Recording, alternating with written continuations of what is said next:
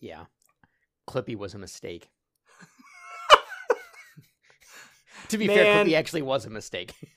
He was, but he gets a bad rap. Like people talk about Clippy like he was the downfall of Microsoft. I mean, he was the beginning of trying to be smart AI. Yes. he's just doing his best. In small, like, honestly, like, so I just disabled Clippy as soon as I learned how, because he was just getting in the way. I mean, I don't think Clippy ever once suggested anything useful. I actually don't know how it got out of testing. However, as like a 10-year-old kid on my, on a computer watching this fun little animated mascot do stuff, I did right click on him a bunch and tell him to do random animations, and was very amused by the animations that he was able to do. True. That part's kind of fun. So that was cool. That's very 90s. It's very 90s. The truth is a lot of it's hit and miss. Even today, the Clippy doesn't exist, but he still exists, because you'll be typing something in Microsoft, and it's like, hey, you had this tabbed over at one point in your life. Would you like all of your things tabbed over? It's like, no, what are you doing? Yeah. Why are you formatting my font here? I didn't ask you to format anything. Oh, man. It saves formatting, and then it will... My favorite is when you copy something and it's like, yeah, you clearly want your 150-page document to all be formatted as this one sentence you're copying from a different website. You're like, oh, Christ. Yep, that's what I wanted. Thank you. Mm-hmm. You've solved my problem, Microsoft Word. Thank you for Wallow text. Yeah, I actually run into that fairly regularly now for work. Oh, true, yeah. With you're Although, writing a lot.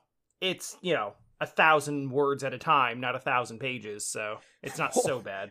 Well, no, but it's the same difference. It doesn't really matter. It matters in terms of how long it takes me to fix it. True. Yeah, usually I just Control-Z it, copy the text into Word, and then, into like Notepad or WordPad, and be like, ha, thank God for dumb technology. Right. You literally need the thing that does it, like, older and dumber. Because, like, all of the new tech just plays itself. But then sometimes the new tech is like, oh, thank God, yeah, I totally spelled that wrong. Or, it's true, yeah. Oh, that's convenient. This is neat. You remembered this one thing. So it's weird. It just hasn't, we're not ready for Skynet yet, clearly. It's true. It's hit or miss. So I can't be completely down on it, because I don't want no suggestions, because I need to realize I'm A, a horrible typist, and B, a horrible speller, which leads to would ultimately lead to a mess, as Dean can confirm in most of our Discord conversations, where half of what I say is you have to just play a little game like, all right, hold on. Oh yeah, this is what he means. Mm-hmm. Sometimes I have to rearrange the letters, or sure. Move the letter to the other side of the space to complete the word. Yep, yeah. Well, and it's weird, because sometimes a letter will make a different separate word with the letter that it, or the other letter that it now attached to. Yes. So you're like, oh, I get it now. Yeah. And then I have the habit of, when I'm done with my thought or sentence, I press enter, because I don't want to have to type punctuation. So, it's not that big of an issue for us in our private communication. No. But as a university professor, I can see how it would be an issue. It's sometimes funny so I was teaching, am currently using Discord as our course communications and stuff. And obviously it's all professionally done, but there was a few times where I was responding to somebody and I started to type like that, and I was like, hold on a minute. And I deleted everything. I was like, all right, I'm going to make this so you can read it like a normal human. It gave me a laugh, and the students a laugh, because I was not thinking, I didn't have that hat on at the time. Yeah. Yeah, you have to basically do a textual code switch. Yeah, yep. That's just how it is, man. I was born and bred typing as fast as possible while playing StarCraft. So it's just kind of stuck with me. Yeah, that makes sense. I never had that, I have always been the type to use proper sentences and stuff. Proper punctuation and grammar. Or not even sentences. Just even in the early days of cell phone texting. You remember Oh, yeah, T9 when you put in all of your text messages on a number pad? You know what's funny is I texted that way maybe like 10 times in my whole life. I just never used texts when that was the kind of phone I had. So I didn't text until I had a phone with a keyboard, which was, college or something like that. So I can say I didn't actually almost ever do that because I couldn't stand it. And I was like, I'm not doing this. I thought it was dumb at first, and then literally the only thing that it took to like shift me was having a couple of friends that texted, and I was like, all right, well, I guess I got to figure this out. Yeah, and then I was like, oh wow, oh, I hate being on the phone. Oh no, this is way better. Like how we're doing right now. I wouldn't want to have this conversation via text.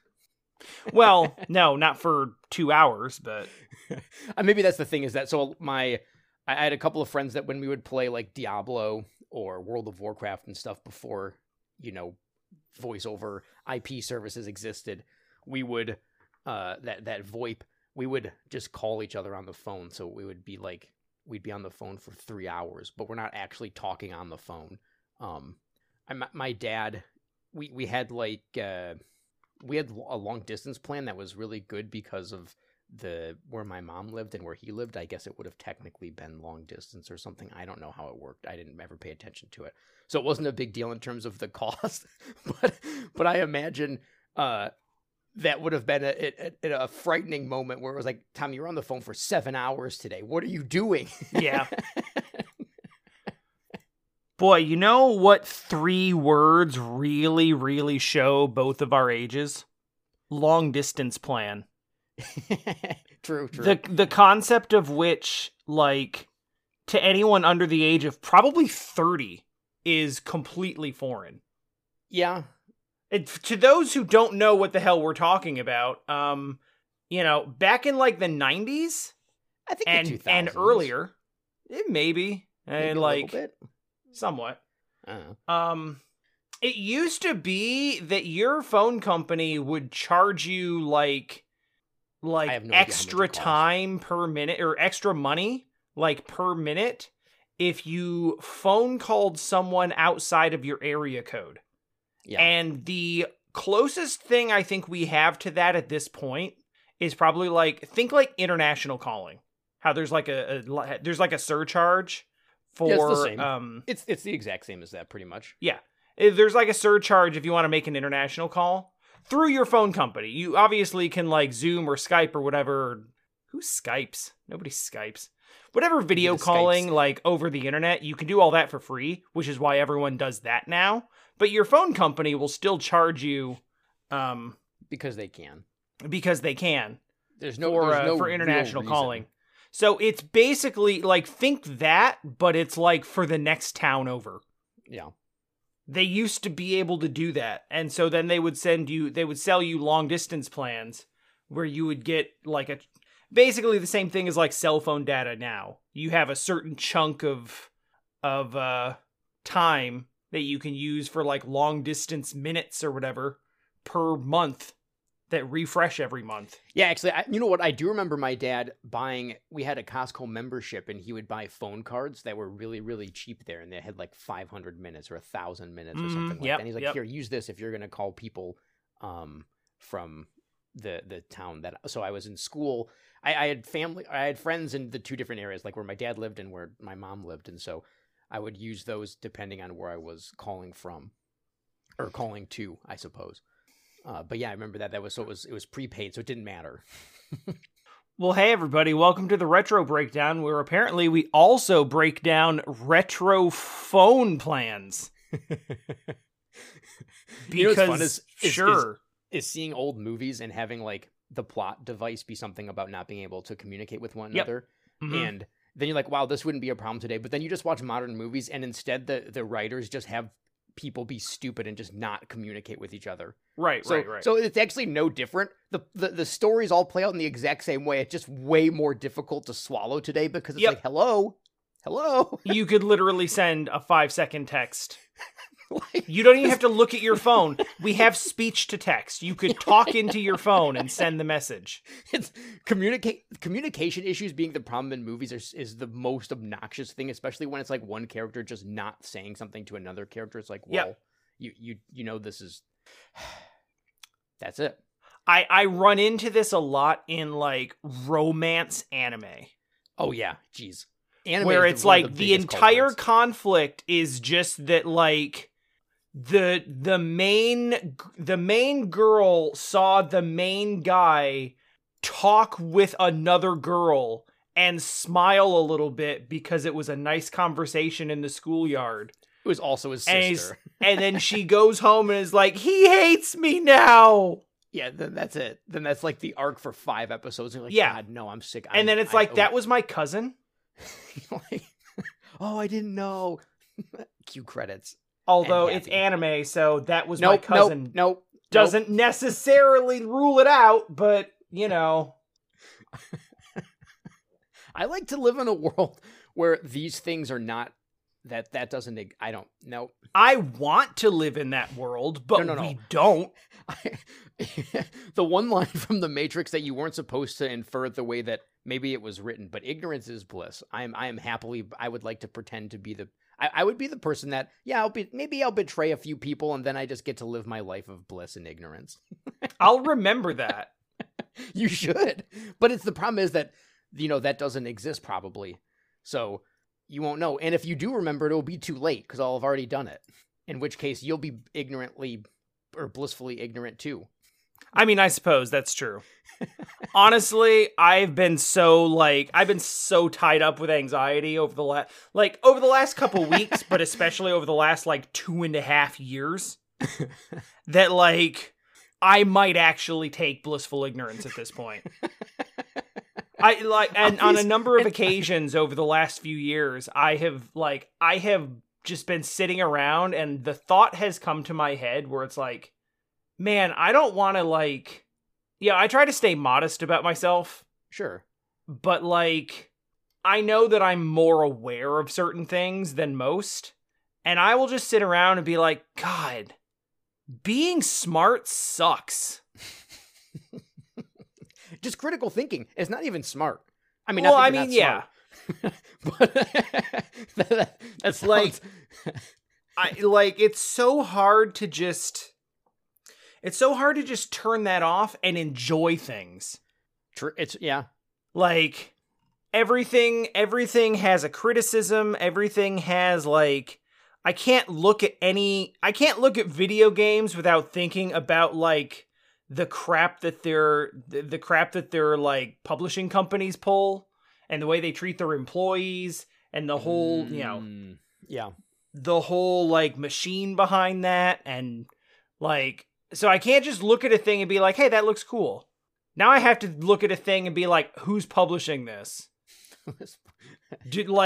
Are they trying to have they done recently? Are they actively trying to stop their workers from unionizing right now?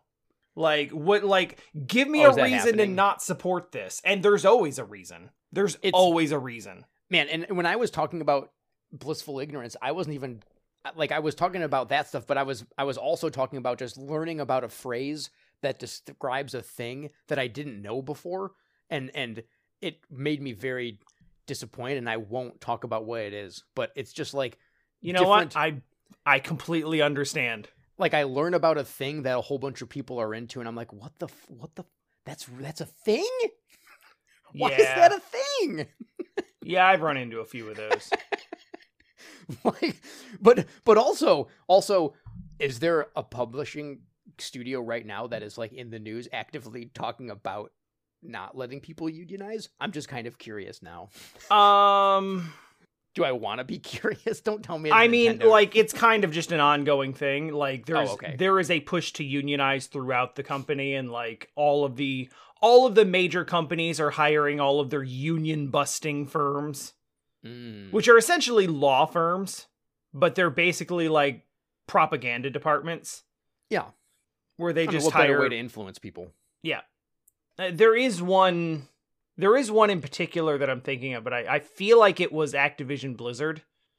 But now I don't know how that's I don't know how that's going with the Microsoft transition, so I'm not sure. I know Starbucks is unionizing. Really? Yeah, there's like 3 or 4 or 5 different locations that have successfully voted to unionize, and it's like moving into like a company-wide thing. Maybe the people at the top are like, yeah, whatever, do what you want. I made. They are not. Made $200 billion this year, so. You would think that they would be like, I have made enough $1 billion. No, and now you can also earn money. I know that's not true because they had record profits and they're still increasing their price. And they're like, well, how can we not increase our price? We only made more money than we've ever made before. What do you mean? Yep. No, the CEO of Starbucks literally went out and did like a whole thing about like the danger of unionization to the company. Well, I mean, it's true. People will have better wages. They'll have maybe people to help support them if they need it, and possibly the people at the top will take a slight hit to their bottom line. So it's a pretty severe consequence. It's absolutely unsalvageable. Right. I don't know what he would do. So Starbucks is just like, you heard it here first. Starbucks is closing. Yeah, they're closing. I don't know. Yeah, they're going out of business. They'll never be able to handle this. If they'll have to take just a few $1 million of their billions to pay their workers. To make sure that there was a time where someone could have a high school degree and support a family of 5 people. Maybe not 5, but like 4, right? Yeah. I think the difference between supporting a family of 4 and a family of 5 is fairly negligible. I guess. I just mean that like that was a normal, like that was normal. That would be chill. Yep. And now no. Hey, do you have a college degree? Well, good luck supporting yourself. Yeah. Like, good luck paying for the college degree over the next 30 years of your life. or finding ways to not pay it fully. Yeah. Which is really where we're at. So yeah, hey, hard pivot. Kingdom Hearts 4 just got released. A trailer for Kingdom Hearts 4 just got released. Whoa, really? I like the word that I wanted to use there is announced. It just got announced. I like releasing it. That's great. No, just screw it. Imagine they just stealth drop Kingdom Hearts 4. They're like, Nintendo, you think you can announce a console and actually release it 3 months later with the game that everybody wants to play? Well, check this out. So there was a big I just saw this a few hours ago, which actually, what time is it? Like 1 hour ago, actually. I haven't been up for a few hours, actually. This is going to date the episode. That's fine. Because by the time this comes out, it'll be like 10-day-old news. But but it's new for us. It's new for us right now. It's definitely new for me. I want to see the video. Where is it? I mean, on Twitter, for starters. Yeah, I guess I don't know. I don't do anything on social media properly. Hold on. Kingdom Hearts 4 trailer. All right, reveal trailer 3 hours ago. Oh, it's way too long to actually watch live. So it's actually there was a 20 minute or 20. Sorry. Oh boy, I can't get my words together. There was a 20th anniversary celebration for Kingdom Hearts. That's right. Kingdom Hearts is 20 now.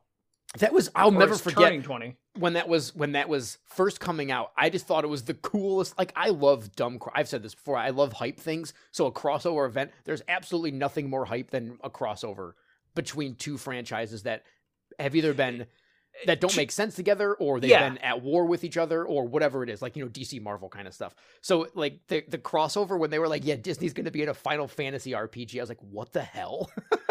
I thought that was the dumbest thing I had ever heard, and then it came out and was pretty good.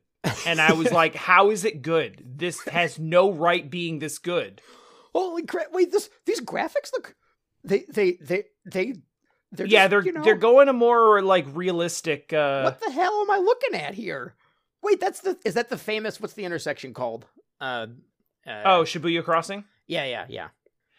Yeah, the Heartless are just hanging out in in Japan. I almost called it the United States. Jesus Christ. I meant to say our world. Wow. If you that think doesn't about paint it, my everywhere worldview is just America. If that doesn't paint my worldview sometimes, oy vey.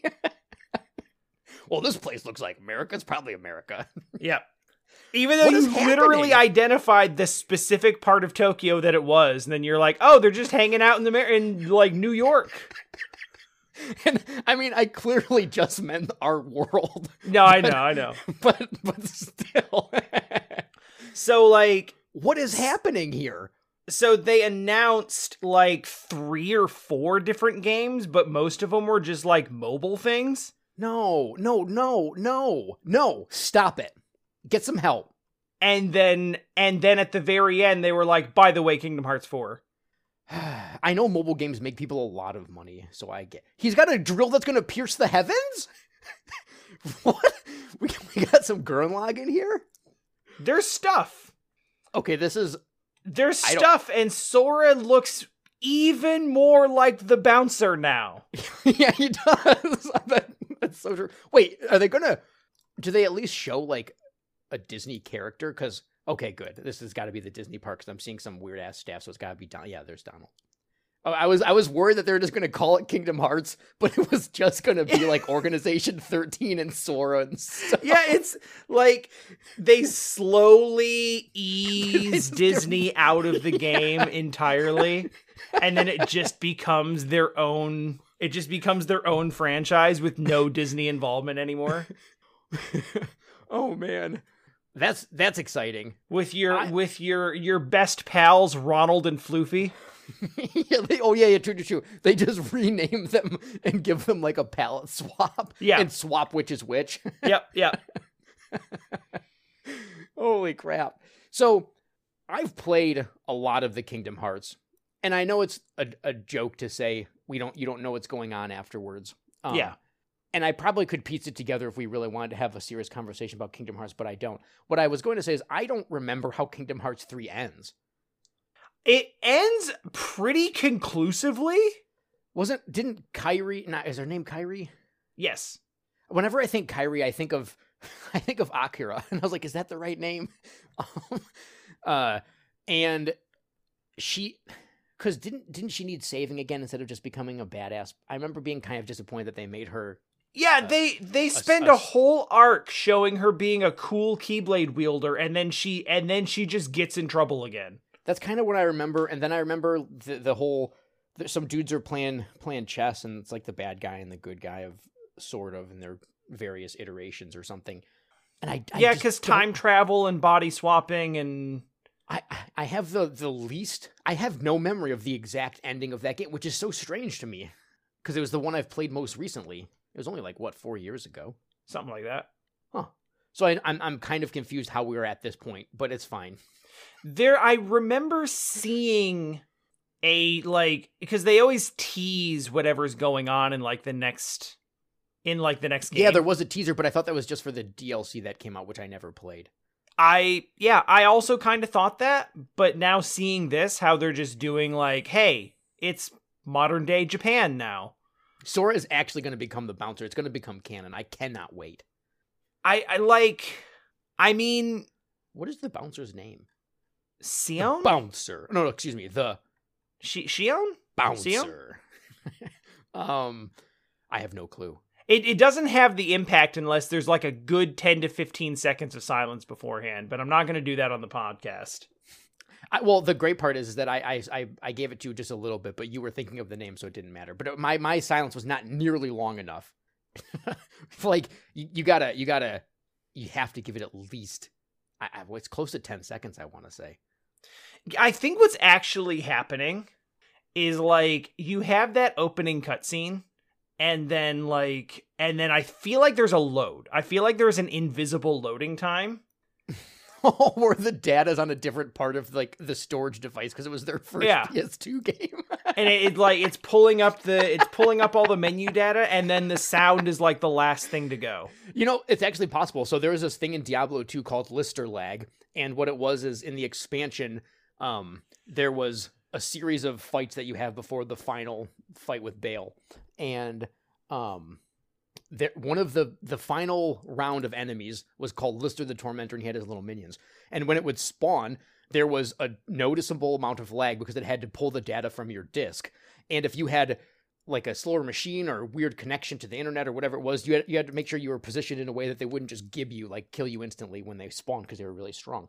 And I remember one time playing the game, the Lister lag happened, and I was like, what's going on? But then it never finished loading and my game crashed, and I opened up my disk tray and the disk was snapped in half, and I was like, what the hell? I've played Diablo 2 so much, my disk is broken. I don't even know how that happens. It was just from, I guess, being used a lot. So what I'm saying is that they may actually have stored that sound file in a different spot than would have made sense, which then caused a couple seconds of lag time in when they say bouncer. So yeah, I would not be surprised if that's it. I'd like to say that's it, because if it was a purposeful choice, is hilarious. That was a lot more detailed, like specifically like detailed and insightful than I was ever expecting. Yeah, what can I say? Diablo 2 is teaching us to this day still. Do you want to know exactly how wild fandom is in this era? Yes. Actually, yeah, that sounds great. So you said that trailer dropped what, 3 hours ago? That's what the one video that I saw said, but it looks like there was someone else taking the content and uploading it on their own YouTube channel to steal views. Okay, so maybe a bit earlier than that. Well, anyway, yeah, not much. It's like, let's say less than half a day. Okay. Probably less than quarter of a day. Oh, way less than that. Since that was announced. This has already happened. Is it a full story breakdown? No, it's way dumber than that. What the Wait, what? Would you like to read it, or should I? Go ahead. I'm dumbfounded. So I sent Tom a tweet that says, okay, I found the actual real-life apartment that Sora's place is potentially modeled after. It's 245,000 yen a month and located in Aoyama. Here's a picture of the model room. Left is the actual real room, and right is Sora's room from the trailer. It looks like he lives in a 1LDK.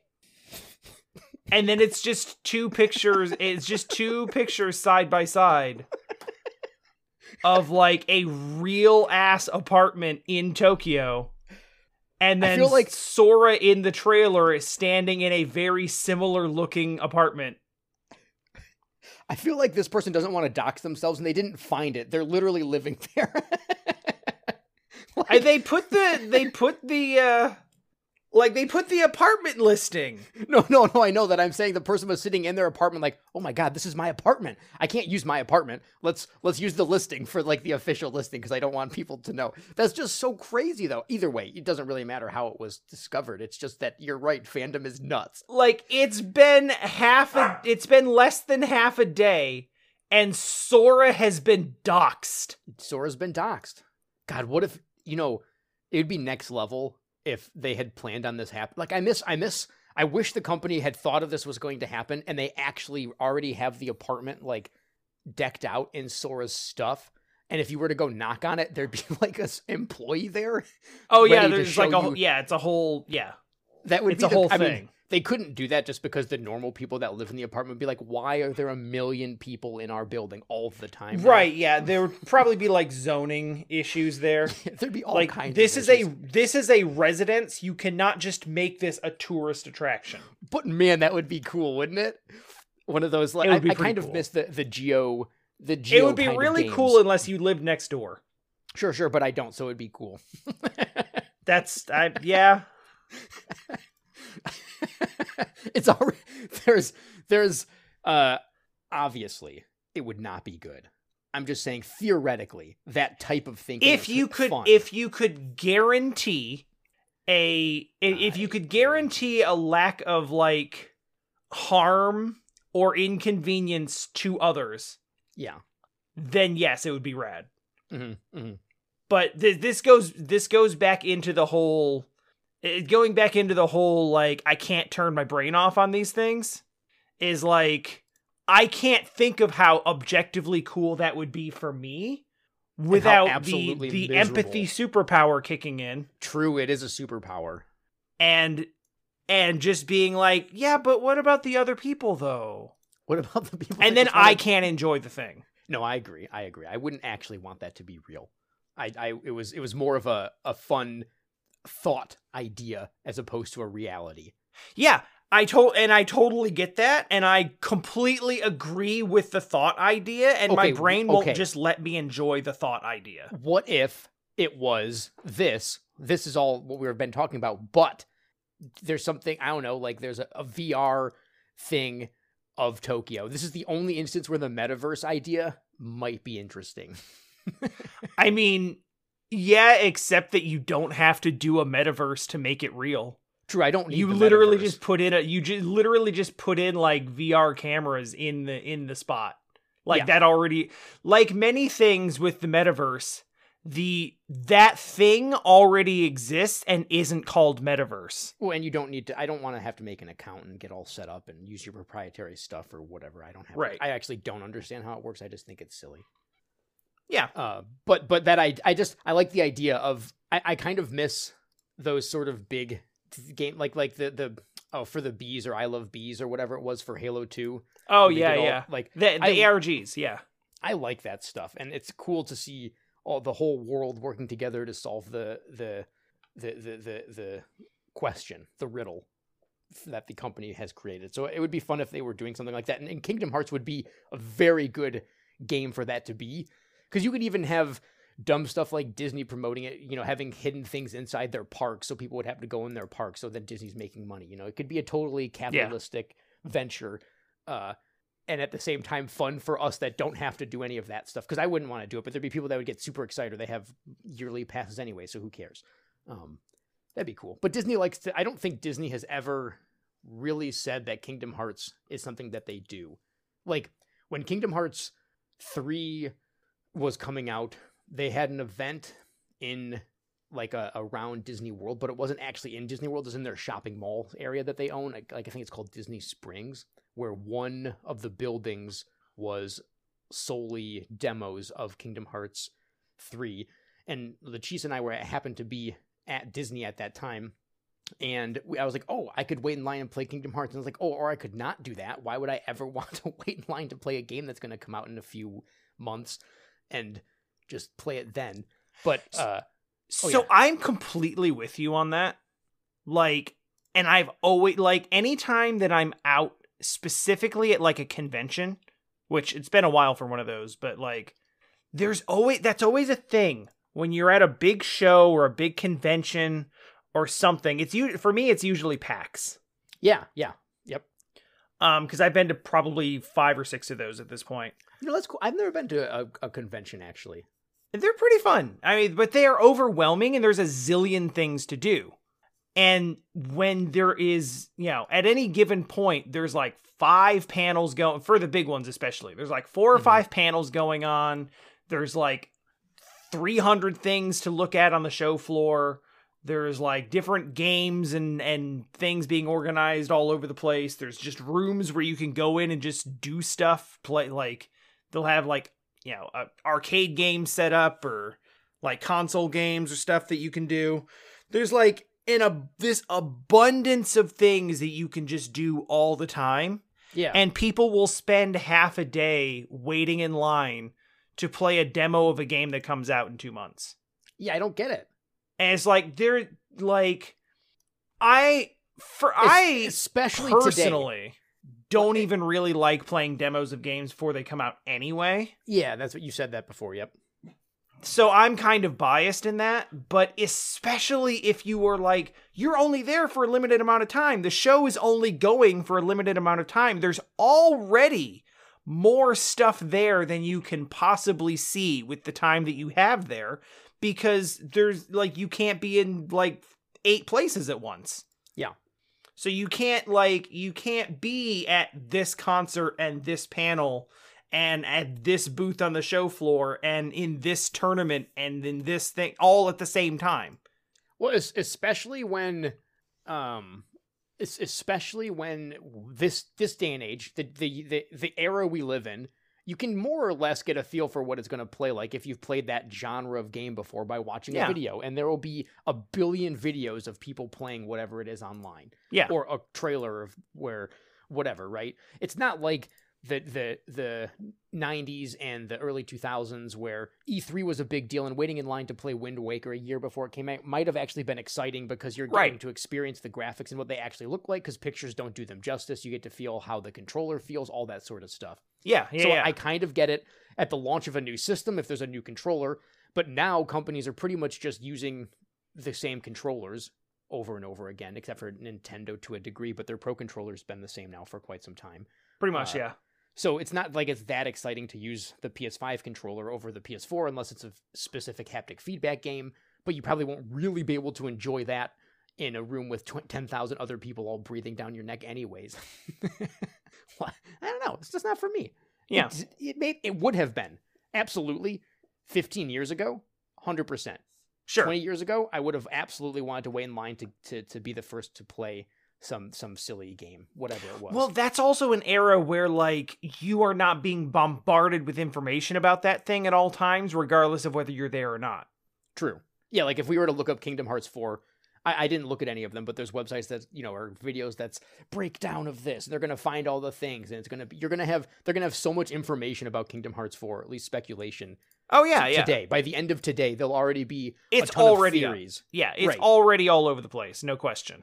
Yeah, it's not like before where, someone, like a handful of people were talking about, hey, this is my idea for a Chrono Cross on the Overclocked Remix forums, and then like 10 of them were like, dude, we should make a website called the Chrono Compendium, and then they had to do it that way. Now it's literally hours after it's done. There's huge YouTubers already talking about it, and then there's, Discords full of people live chatting it. It's not the asynchronous is gone. The asynchronicity of the way the communication is gone, so it's even faster because it's all immediate. Yeah. But how did we get here? I don't remember exactly. You started talking about, like, I said something about Diablo, and that was specific, and yeah, you mentioned something about, like, standing in line to. Oh yeah. That's right. Oh, standing in line Hearts. to play something. It was talking about Kingdom Hearts 3 at Disney, because I was saying that's right. Disney doesn't really recognize the fact that they have this video game as part of their real parks ever. Yeah. So they probably would not make a cool ARG experience as part of Disney. Maybe some year, because as video games get bigger, then Disney will be like, hey, we've been making video games for years, which is actually true. It is true. So it's something that they've always been a part of since quite literally the NES. I mean, they outsourced a lot of those, but still they were in there. But they still were like, yeah, you can use our properties. So that's still saying something. Go for it, Capcom. Go make like a half dozen of the most underrated games on the platform. Seriously, and some of them are, yes, they're really good. A lot of those, like Castle of Illusion and stuff. Yeah. And Mickey Mania was awesome. I mean, like, everyone talks about DuckTales on the NES, and rightfully so. Yeah, DuckTales is really good. But Chip 'n Dale Rescue Rangers is also good. I enjoyed Chip 'n Dale. I was not good at it, so I never got very far. But I did play that game quite a bit, and it was co-op, so that was really neat. Mm-hmm. Yeah, good times. So I saw this thing on, I think it must have been Nintendo Life, because that's when I'm talking about being ignorant of the world, I mean, like, my news that I ever search is probably just going to Nintendo Life once a week and seeing what has been posted. So I'm extremely ignorant about the world. But anyways, there's an article that was talking about what games they would bring or something, like, to a deserted island. And it was like you could bring one game from each Nintendo series, I guess. I don't know. And at first I was like, this is stupid. But then I clicked the link, and it's still stupid, but it made me laugh that the majority of the games that I would want are all stuff that's on the Switch. And I was like, wow, the Switch is rad. The games that Nintendo are putting out today are really good. Yeah. I sent you the link so you can kind of look through it, but they talk about, like, obviously the old 2D games, that's kind of irrelevant. But the 3D games, Odyssey for Mario, that's one I would want. If I was going to take Mario Kart, I'd take Mario Kart 8. Because there's just lots of stuff there. With Pokemon, they didn't have, do they have the new Pokemon ones on here? I don't know. But with Smash Brothers, you gotta take Ultimate. There's just so much to do. Zelda Breath of the Wild. Yeah, like, I think with the deserted island question, it basically has to be like, which of these is the biggest? You know? But even then, there's a lot of them that just are some of the, like, that have some of the best of all of it. Like, it's pretty awesome what games are on the Switch right now in terms of compared to their previous counterparts. And I just thought that was fun. That it's really easy to to be doing something or watching something or enjoying something and being like, oh man, it was simpler times back in the day. It was all better. I was listening to some game music. So it must have been something from the early 2000s because somebody posted on there, oh, I remember this when I was just a little kid. And this is back when video games were better and everything was simple. I was like, dude, no one is what it's just, how does every generation feel that way about whatever time they're from? Because nostalgia is like a hell of a drug. It is. I mean, I understand why it happens, but it's very comical to see it when you're like, yeah, in 2001, everyone was just saying that about the 90s, and then the 90s about the 80s, and then the 80s people were like, video games are ruining everything. Like, yeah. And that feeling that feeling gets stronger the farther back you go. Like, yeah, true. It's the people who are living now in the 2020s who are pining for the 50s that are like the most out of touch with reality. It's sort of, so Square released the Chrono Cross remaster, this, again, dating the podcast, that released it on like 5 days. No, yeah, like 4 or 5 days ago or something, I think. Something like that, yeah. And there's been a lot of complaints about how the frame rate's choppy. There's like, it doesn't feel right and all this stuff. And I booted it up and I was playing and I thought, this feels like playing a PS1 game. I think these people just haven't played PS1 games before. I mean, I think the expectation, whether fairly or unfairly, is if you're going to remaster a game, then like it should not feel like playing a PS1 game.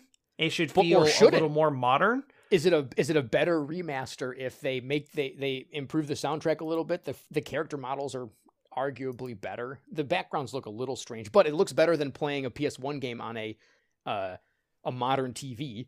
So it has that. But I don't know. It's not a remake. It's a remaster. Don't you kind of want that feeling of the original game? I kind of get it. You know what it is? For some people, the answer is yes, and for some people, the answer is no. So you're just never going to satisfy everybody with any remake ever.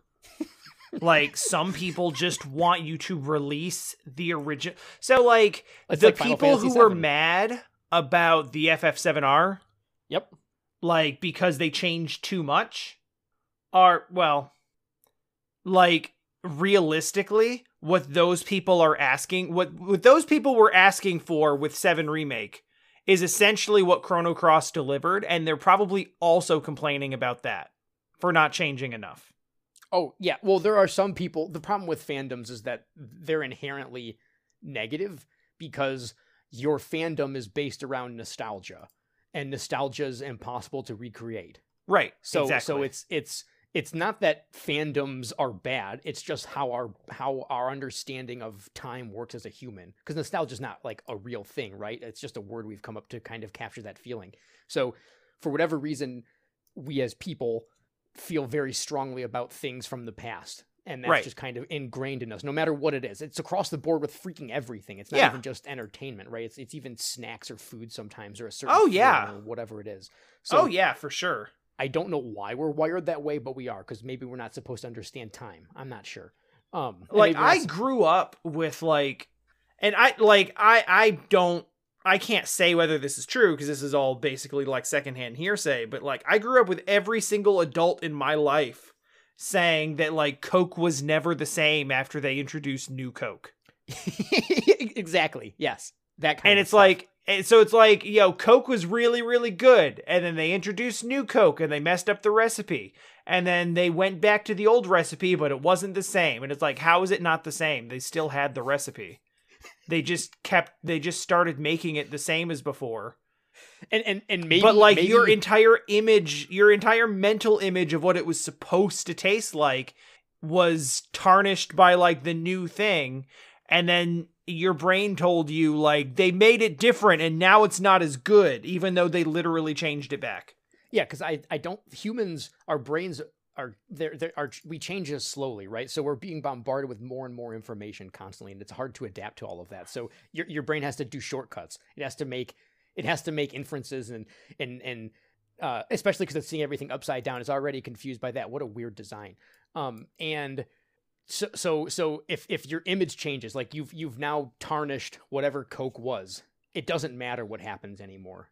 It's their image is really in trouble for some of those people, because it's like, nope, they screwed up and it's screwed up forever, and there's no way they can ever fix it. And their brain is bothered with other stuff because there's more information. And I think that's way more true today. Not I think it is way more true today, just because of how much more information we're getting about everything constantly. Like you have to make a lot of assumptions, I suppose, or you have to hold on to and then you have to hold on to those as if they're fact, because you don't have the brain capacity to be like, well, is that true? I don't know if it's true. I don't have time to think about literally everything not being true or not. Yeah, like it's like those questions get way too big, way too fast. Yeah, exactly. Because like you dig just a little bit into that, and like within 10 minutes you're questioning reality. Do I exist? Yeah. So with that being said, let's take a question real quick. Yes. I hope it's not what game would take to a desert island. No, it's not. No. This one's fun. It's short and simple. Cue the music. What video game vehicle filled you with the most joy the first time you used it? Not necessarily the best vehicle, sure. But you just jumped into it and it felt great and it made an impact on you. So, the first thing that came to my mind was the Warthog from Halo. Yeah. Playing that multiplayer where it was like 3 people all in the same vehicle. And it didn't feel good to drive, but the experience of playing it and then like driving over your enemy while your friends were just shooting wildly was hilarious. Like, because it was 8 or 12 people all in the same basement yelling and screaming. That has stuck with me forever as or like the weird crappy flying ship that you could get to. God, I can't think of what that. I think it was in Halo 1, actually, not Halo 2, but there was like a weird like hover ship that was the Ghost? Hilarious. I don't have a clue what it was called. Or is that what it's called? The Banshee? Yeah, Banshee sounds right. That sounds right. We'll go with that. Phantom doesn't sound right. I don't know.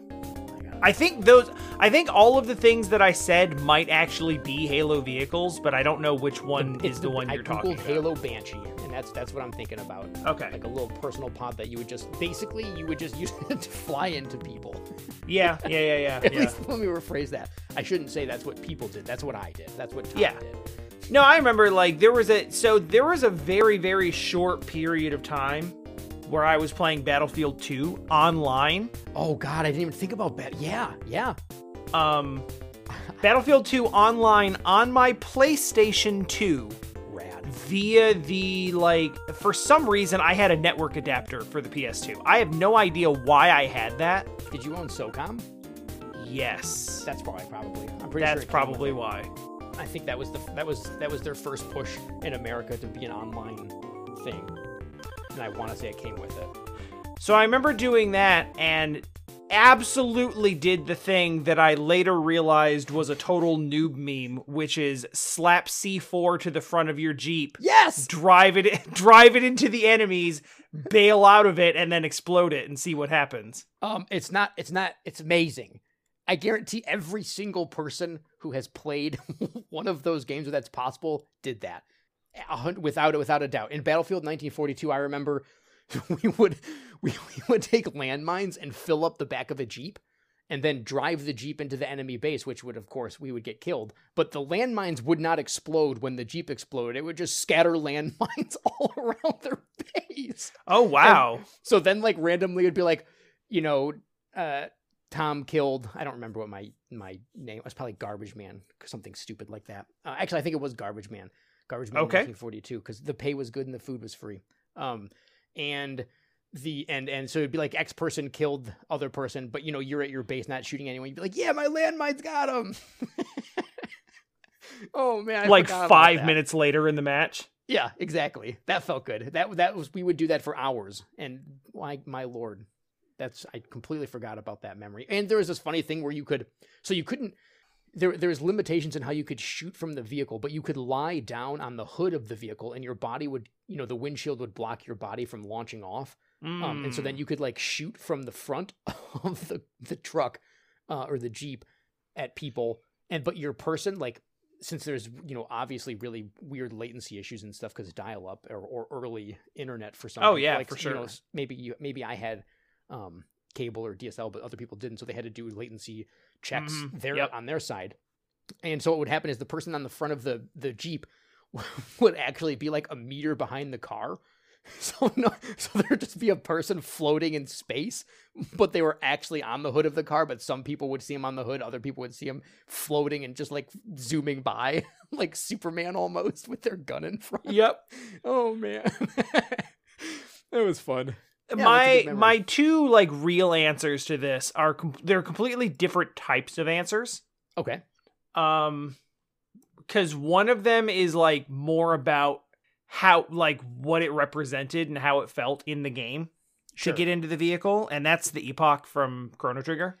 And it's mostly just like being able to fly around and do the time travel on the ship and the game opening up and the music and all of that feeling. Like, that was all really special to me. But like the movement of the ship is, very rudimentary. It's literally just 4-directional movement. Well, that's fine.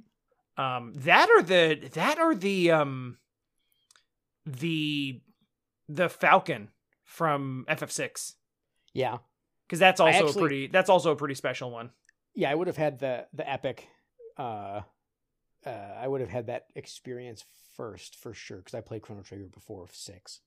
Yeah, getting the Falcon in 6 is way more special because like it's kind of you coming back from your lowest point.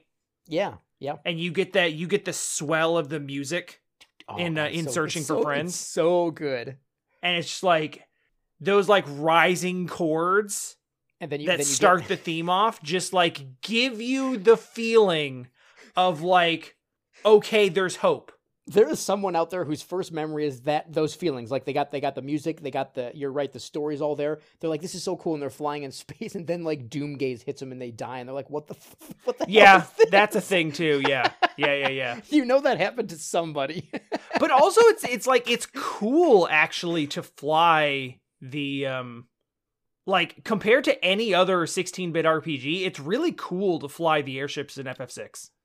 Like there's a feeling of speed there that you don't get in quite the same way because they abuse that mode 7 and put you kind of like behind the ship.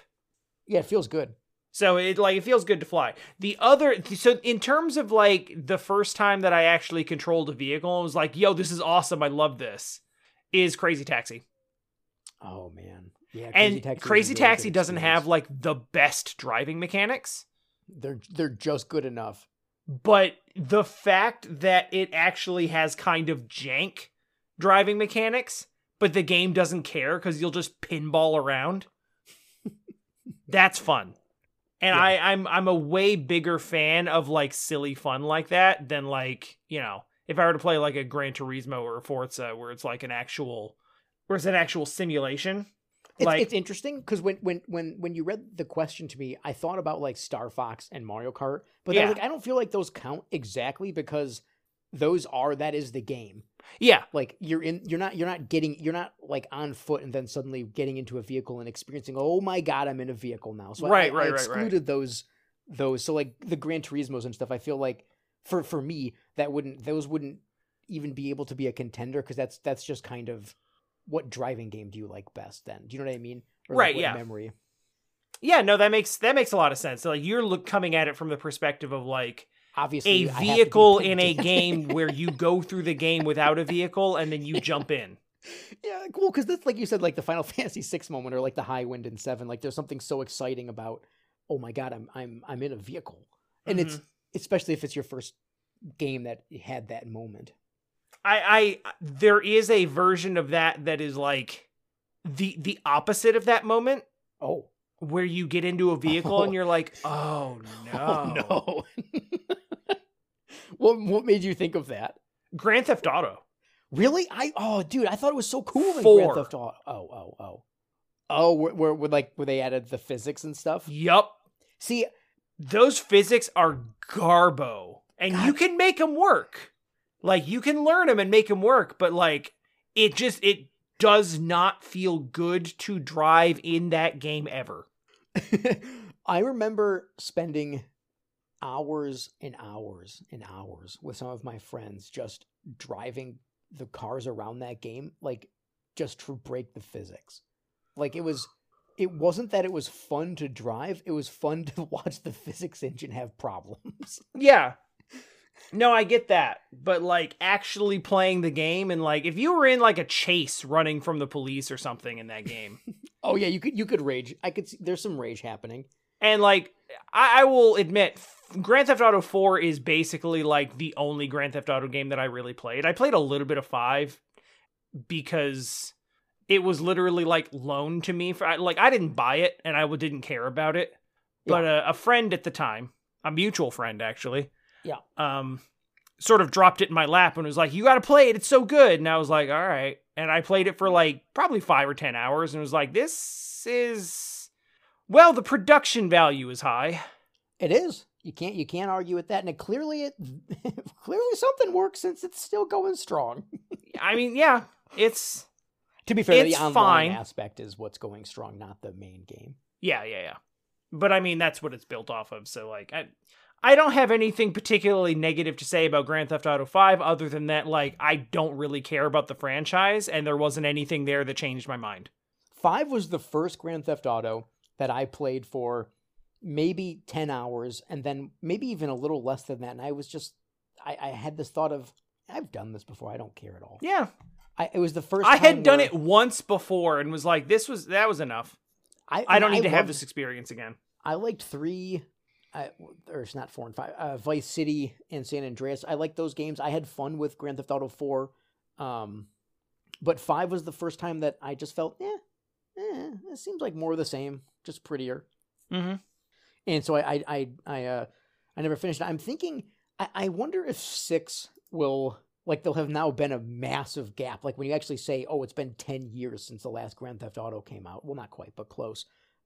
By the time 6 actually releases, it will have probably been more than 10 years. So when I think that way, there's a decent chance that 6 will have, I'll be reinvigorated to explore the city, especially if they do that stuff that I was talking about with you before, where they have like the physics engine where, you can actually destroy a building or like break, like someone's in a building you have to get access to, and you could drive your car into it to get into it instead of like going through the front door. Like to me, that would make me want to play a game again, because then it's a whole new sandbox experience, and I didn't feel like 5 really offered a new sandbox experience, which that's cool. It's just, it felt like what they did in 5, rather than provide new features and a new experience, is they just made the same experience bigger. Yeah, bigger, way prettier, with so like production values, right? Like through the roof. Don't get me wrong, that voice acting is great. The story's probably good if I don't remember any of it. I assume the story is good. Right, there's no doubt in my mind that they basically wrote a 20-hour movie and it's enjoyable somehow, right? Like it's and the world's, like you said, it's just bigger. But there was nothing, it didn't feel new to me. But that's also one of those moments of, oh, maybe I've just been around for longer, so I've played this before, right? Like, yeah. It's not really I don't actually think it's a negative against Grand Theft Auto 5, because really, what could they have done? They were still trying to make it for the PS3, for Christ's sake. That's true. There's no way they could really change much. Like, they can't go that deep with new features and stuff when you're trying to work on old hardware, because it was already old in 2013. True, yeah. Accurate. So, it's hard to be... It's actually... I think it's inappropriate to be mad at them for that. Yeah. It's not that it's hard, it's that, no.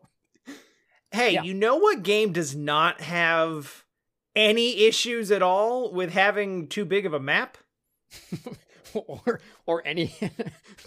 Go ahead, yes. Where there's only one town and one set of NPCs to talk to, and none of them matter? Well, some of them matter. One of them not very much. One of them matters a lot because we would not be talking about this at all. That's true. That is true.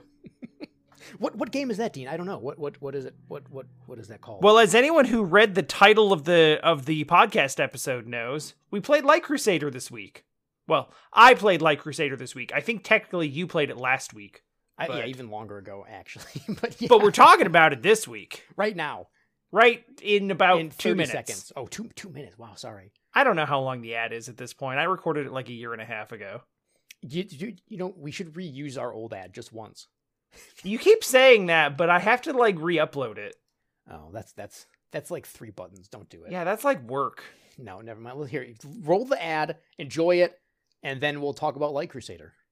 This is a very serious game, so we need a serious tone to set this serious setting and pace and story. Yeah, I mean, it's fine. I'm not particularly talented. I'm not. David Lander is a great swordsman, okay? David Lander? I don't know. That's what it says in the manual. But then it says the king's name is Frederick of Whitewood. But is it King Frederick? What was his name? It was like Wiener or something stupid, remember? Whedon. Whedon. Oh, wait, no. King Frederick is... Hold on. Hold on. There's 2 kings here. A few days ago, we're 30 seconds into this, and we are already like elbow deep in lore. Yeah. That's how the game starts. You're riding your horse, that awful animation that looks like a claymation Play-Doh thing where everything is just wrong.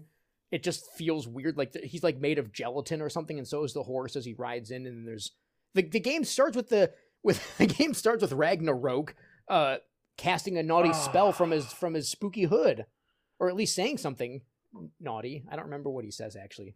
Listen to me. When I tell you that I finished playing Light Crusader 5 days ago, literally it was Tuesday. It was 5 days ago today. Yes. And I don't remember anything from it. It's like that time is lost. That's not true. You definitely remember one thing. I remember the one thing that I found out about because you showed it to me before I started playing. I had to rope you in somehow. It was real. Okay. Hold on. I want to show you Ragnarok. There are people listening to this podcast who are not in on the joke. They will be soon. Don't worry. Don't feel left out. I'm gonna loop them in. I'm gonna give a little background context. So we played Light Crusader this week. Light Crusader is a treasure game that I could best explain as like Treasure tried to make like a sort of isometric Zelda game for the Genesis. They succeeded. They didn't try to make an isometric game. It's not bad. It's pretty good. I actually was like... Well, I mean, it's isometric regardless if it's good or bad. Yeah. I mean, it's more like, is it good enough to be considered like a Zelda game? But I guess Zelda imitators don't have to be good. What the hell is that face? That's Ragnarok. All right. That looks like... him. It's like Limp Bizkit today releasing a new dark emo band album. That looks like someone Durst shoved a gray wig on a baby and put it in a robe. No, his head is way too fat and big for that. But God, and you look at I like that his shirt, it actually just looks like a lazy cosplayer because his shirt looks just like a sweater you'd buy at Kohl's right now. Yep. He's going to have his revenge. So we played Light Crusader. Yes. And I didn't know I had never even heard of Light Crusader until like a couple weeks ago.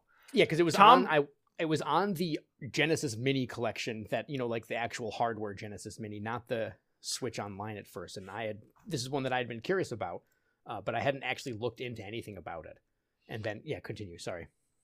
Yeah. And it was, we've been genuinely enjoying our trip through the treasure library. Yeah.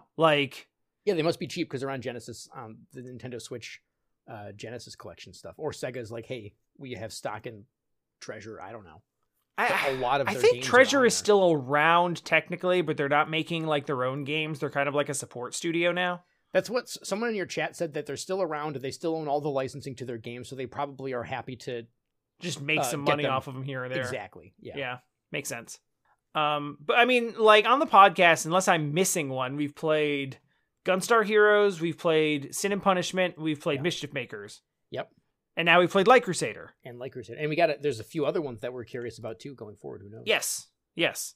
And honestly, like, despite issues here and there, they've all been good. Like, they've all been fun games to play. I mean, they're all like solid video games. Yeah. And some of them are very video games.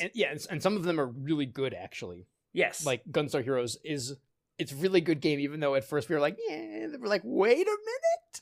Yeah. This game's fantastic. Yeah, it feels really like Gunstar Heroes, I maintain, just felt like kind of samey at first until you really think about what was happening. Because you're so focused on actually playing that you don't recognize how cool everything is. And once you appreciate the fact that they made a video game for speedrunning before speedrunning was a thing. Yeah, that's actually pretty awesome when you think about it from that lens. Like they were like, well, what if we made a really cool game, but we also made you have to play it fast to get everything. Yeah. I mean, the whole ending, handling how the ending happened is stupid, but that's whatever. Yeah. So, the only thing I think picked up Light Crusader basically on a whim. Yeah, I was like, they had just released it on the Switch Online. I knew the name, and I was like, you know what? I'm gonna give this a go. And and within like a couple of hours. No, it's like 30 minutes of playing it. Well, like, did you send me the clip as soon as you saw it?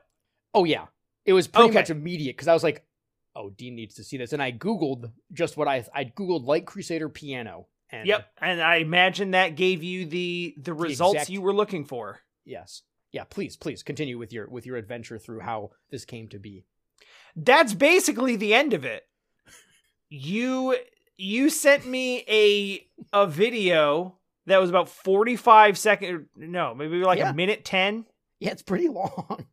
Of an NPC in Light Crusader in the town who's sitting at a piano, and she's like, do you want to listen to my song? You want to listen to it, right? All right, here we go.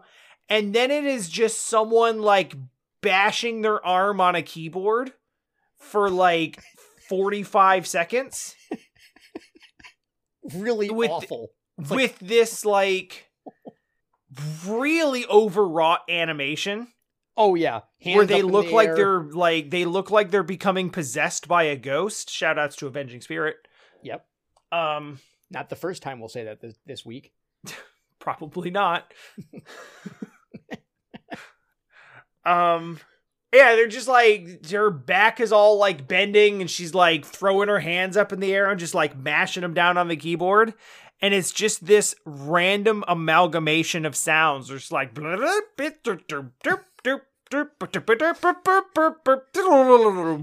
little did you know that was actually what the dungeon music was going to sound like later. And then when she finishes, she turns around and looks at you, and then the dialogue comes up and is like, it's okay, I'm not particularly talented. I just cracked up. I did not expect that at all. On a bunch of different levels, I didn't expect it. And here's the thing. That is a completely meaningless gag interaction with an NPC that you could completely miss. Yeah. And you showed me that, and that was the only thing I knew about Light Crusader, and I was like, cool. That sets the tone for the whole game, so now I have to see what the rest of it is. Yeah. And it totally doesn't. It has nothing to do with anything, and unless you basically never talk to NPCs in that game ever. True, and I didn't know that when I sent you the clip, but I will say the theming of that clip, I feel like encapsulates almost all of the puzzles in the game. That's fair. Almost all of the puzzles are some nightmarish moment of a programmer trying to make this puzzle in an isometric space. And kudos to, props to the Treasure team, because they even knew it. They were not trying to pretend that they made a perfect system, because half of the puzzles depended upon you navigating the isometric space to push a block in exactly the right way. Otherwise, it wouldn't work. And they did that on purpose. They are just laughing all the way to the bank every single time, because they're like, we know this is kind of crappy, but it's what we've decided we're doing. So Yep. Enjoy. Yeah, so, like, the main game, you find out, like, you're in this village and a bunch of people have disappeared from the village. And it's like, we don't know what's going on. You got to go investigate. And you, like, talk to, like, 2 NPCs that actually have information. And that's, like, the last time that talking to NPCs is actually important. Yeah, most of the time your interaction with NPCs will just be shoving them around like chess pieces because it's funny. Yeah, that is very funny. Especially in the throne room, and there's an actual, like, checkerboard carpet. Yeah. So you can actually, like, make it look like a chess scene. You played chess, and then you just made them have, like, a group orgy, and you told the guards not to look, so you pushed them off. There literally is a king, a queen, a bishop, and 2 knights. And a cat, of course. And a cat. You can play chess. So, like, that's a whole fun thing that I spent way too much time doing. But then, like, once you actually get into the game, it is essentially a dungeon crawler. It's focused on independent room puzzles with kind of bad combat and a really sweet very bad system, combat, but a really sweat magic system. Yes, like so. Agreed. This is, I think, the perfect example of the treasure, like that notebook that they have. This falls in line with that. You know, a little bit of the hardcore boss design or contra hardcore boss designs where they're like, I just want to put this cool mech in here. Sure, fine. And I feel like this game has a whole lot of ideas that the developers and the designers and the programmers had about RPGs and about adventure games in general. And they're like, well, let's take it and put our spin on it. Yeah. Because there's a lot of really neat ideas. Like, you have a really big inventory system, so you don't have to worry about inventory management much, which is nice. Also, you auto heal, which is pretty cool. Oh, like, that was amazing. Like, what a cool feature in a game. That game would have taken me like twice as long to finish without the auto healing, even though it was annoying sometimes. Yeah, but for the most part, it's pretty great. They give you an abundance of usable drops, so you never have to feel guilty about the auto healing. Like, you don't have to be like, I'm using this thing, I don't know if I should. Yeah. And they had the ability to turn off auto healing if you want more control. You want to do maybe like a challenge run. I don't know. You can even turn off the numbers of the damage you're doing for immersion purposes. Yeah, they give you damage numbers for your hits. So then you know if you're it's really useful with magic because you're not sure. I don't need some of those bosses. I don't know how you would handle that without knowing the damage numbers because you'd be using a fireball. Like, this is crushing it. It turns out it's doing 1 damage. Yeah. Like, the difference between whether you're doing 1 damage per hit and, like, 20. Yeah. Oh, I should just sit here and swing my sword at the tank. That's fine. Because yes, there is a tank that's boss. how we're going to handle that. There absolutely is a tank boss. We'll get to that. An actual tank. We will get to that. Because you start off... So, like, I was under the impression that it was going to be, you know, a more of a sort of standard RPG where you're going from town to town, maybe buying some new equipment, maybe bringing some things back and forth, and going into different dungeons. And you very, very do not do that. There is 1 town, and there is 1 castle, and there is 1 dungeon with 6 floors. Yeah, and that's the video game. We are in Green Row, the land of King Whedon. Yep. And his townspeople have disappeared by a masked figure. Well, he's not masked, but they kept talking about, hooded. Hey, random fact, this podcast is coming out on 4/19. Oh, hey, Whedon. His name's Whedon. The only reason that stuck out to me is because there was, I'm pretty sure I think he's retired now, but a few years ago, there was a quarterback in the NFL named Brandon Whedon. Oh, really? And all of the same jokes came out. So when it said King Whedon, the only other person I've ever known named Whedon was Brandon Whedon. Yeah. And I was like, he sucks. Too much of the Whedon. Not Wheaton, not like Will Wheaton. No. Whedon. Weeden. Weed-N. Yes. And from Green Row. Yes, from Green Row. Or in charge of Green Row. So you go there, you investigate. The main game is basically like, instead of having multiple dungeons, Mm-hmm. you essentially have 6 floors to the dungeon, and each floor of the dungeon is basically a dungeon. Yes. So, like, at the end of each floor, there's puzzles, and there's keys you have to get, and there's doors you have to open to get to the rest of the dungeon, to get to the rest of that floor, clear out the treasure, get all that stuff. And then at the end of it, there's a boss. And when you beat the boss, you get something that you either have to bring back to the surface, to the king or the princess or somebody, or you just get an item, and then there's stairs, and you can go down to the next level. Yeah, and there's mini bosses, and all of the main bosses are comprised of balls. Actually, Yeah. most of the bosses are balls. Balls 3D. Like the Dragon Ball ball. Oh, I didn't think about that. The ball dragon. Neither did they. The ball dragon boss, yeah. The ball scorpion boss, the ball spider boss. The ball spider boss is especially funny because it only has 4 legs for some reason. But yet it still is clearly like... It's a spider. It still clearly codes as a spider. It even does like the back leg thing that like they have the tarantulas doing in Animal Crossing. So that must be a thing that tarantulas do when they feel threatened. I don't know. I've never seen one. I'd rather not see one. Yeah, my understanding is that they're not as scary as the world makes them out to be, but seeing a giant spider, regardless if it wants to hurt me, would still be like uncomfortable. Okay. Yeah, no, it's completely agreed. Like, I don't care about the logic behind it. I'm not like kill it with fire. I'm just like, I don't want to be close to that thing. Yeah, depending on where it is. Yeah.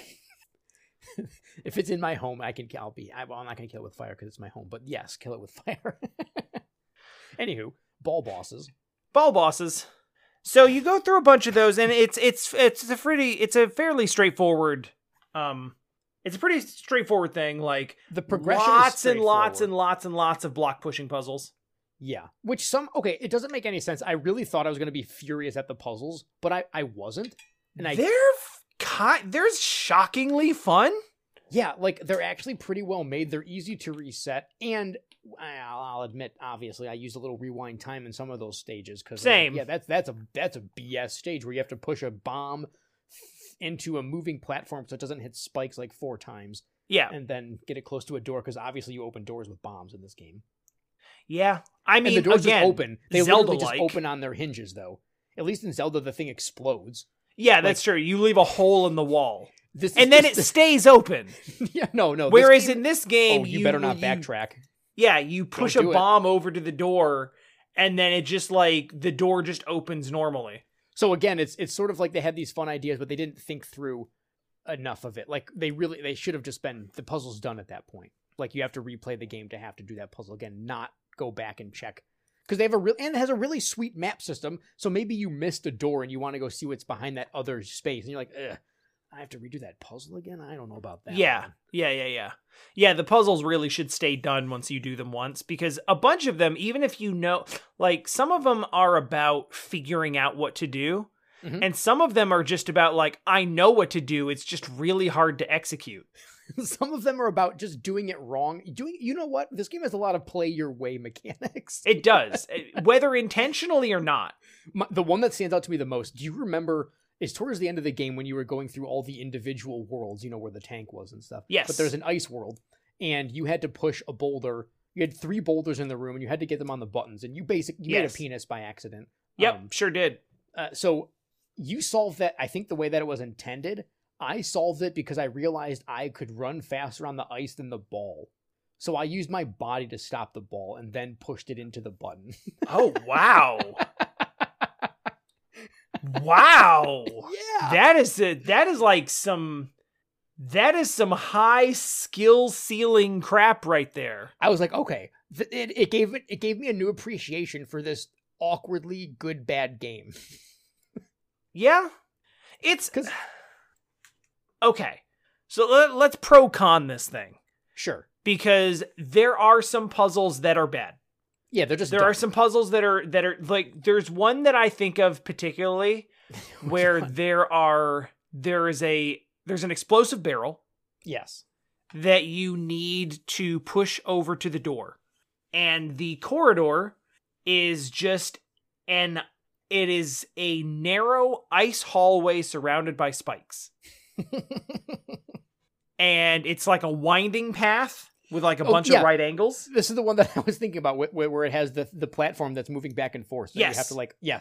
And you have to time it out. That puzzle's so stupid. You have to time out without really being able to see it because it's so far down the hallway that you can't really actually see to the end of it. Well, and given the nature of the isometric design, you can see things like, so if it's in the top right corner, like the first puzzle or the first platform, you can see much easier than the second one because the second one's in the bottom right corner. So It's harder to see where it is. I don't even know if you can see it when it's moving. I'm not sure that you can. So you basically just have to guess. Mm-hmm. And like basically you have to push it with the timing being such that it hits the platform that's moving back and forth. It basically acts as a stopper. Because if you miss the platform, if it's out of the way, then it'll move on to the spikes and the barrel will explode. You need it to not explode until it gets over to the door. Mm-hmm. Yep. So without the modern convenience of like saving state and rewinding time to be able to just do that over and over in rapid succession, you basically have to blind guess the timing on the platform 3 times in a row. Oh, it's so painful. And actually push the barrel in the direction that you want to go on ice physics.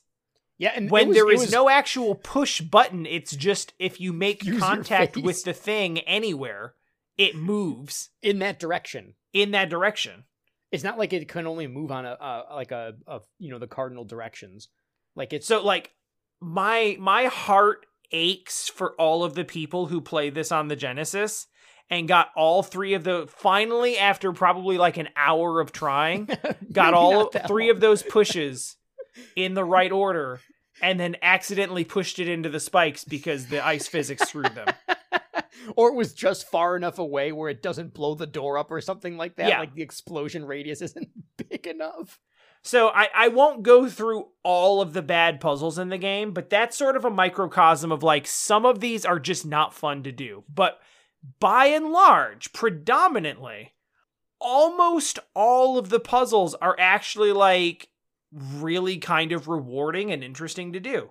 And some of them will make you just laugh. Like genuinely, like when you walk into the room and there was a bomb that was already ticking, and then there was a giant grandfather clock, and you're like, shut up, this is stupid. And when you hit the clock, it stops time. Yep. So you can move the bomb to where it needs to be and then hit the clock again. And they use that later a couple of times. Yes. And that moment for me was when I thought, that was the first time that I really thought, oh yeah, this is a treasure experience. Yep, it's a treasure game. Yep. Like we're not just pushing this is boxes something they would think of.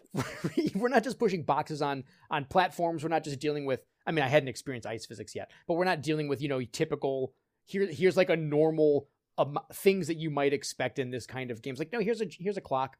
Here's a clock that stops time when you hit it. Okay, sure. And here, we're going to introduce you these barrels that explode. Then the next room, we're going to introduce you to megaton bombs that explode. Yes. Yeah, fine. I don't know why they're different, but someone was like, I want to make a pixel art of a bomb. And yes. that's why it's like that. The game even has like fake out solutions sometimes too. Like there's a couple times where when I was watching you play it again, you went to do a solution and then it was like, oh, the game didn't want me to do that. You got me, game. Yep. Yeah, it'll lay out like it looks. It's one of those things where it's like, oh, this looks really obvious, but you can't do it the way it looks like you're supposed to do. Yeah. You got to do something else, which I do actually kind of respect. Like, yeah, I think those are fun, but yeah, like, by and large, the map is really good. It's a really each detailed floor, map. It seems massive, but actually, like, the map is so good that it's really kind of easy to find your way, like, back and forth through the area. You don't need solutions online to solve most of the problems, except for maybe except for Penumbra, which you solved almost by accident in a way that I don't think you're supposed to be able to solve it, because when I solved the pushing puzzle, they all had to be right next to each other. And yours were not next to each other. That was weird. That one just kind of solved itself. I was so disappointed because that puzzle that one tricked me for a bit, and then I was like, I gotta look up what penumbra means. I was like, oh, neat. It's an astrology. Yeah, it's like an eclipse puzzle. Yeah, exactly. But it's like the yeah. That was neat. I enjoyed that. So that I like a couple those of kinds the puzzles. a couple of the puzzles in that game I literally brute forced without knowing the answer. And then you felt bad later. You're like, oh, that's what that. There's that's one that's like you're literally supposed to find like scraps 5. of a scroll. Yeah, it's like someone's experience of how they like what they found out as they were exploring this dungeon that's under this town. Why do you have teleporters to it? I'm not sure. Magic. You are definitely not supposed to think about that logic at all. You don't even go that route, because then it's really confusing. There are like little scraps of this information that give you like little bits of puzzle solution so that you know what order you're supposed to hit these buttons in. And it was literally the first puzzle you solved. Yeah. I literally just did like, I was like, all right, there's only 4 buttons. So there's only so many possible permutations of this. So I just, not thinking, of course, that you could do the same button multiple times, which later, true. Later puzzles do force you to do, but I just started doing them in random orders, and it was like the 6th or 7th combination that I tried, and I was like, cool, we did it. And then throughout the rest of the floor, I was like, oh, this was supposed to tell me how to do that. Well, and then someone in chat, they were like, because you got a hint for a puzzle, but it wasn't for the puzzle that you were then brute forcing. So they're like, oh, I thought this was going to have to do something with the compass because you got the hint news. Yeah. And I was like, no, don't say it. Oh, yeah. So So yeah, like the puzzles are simple enough where you can brute force them if you want. Yeah.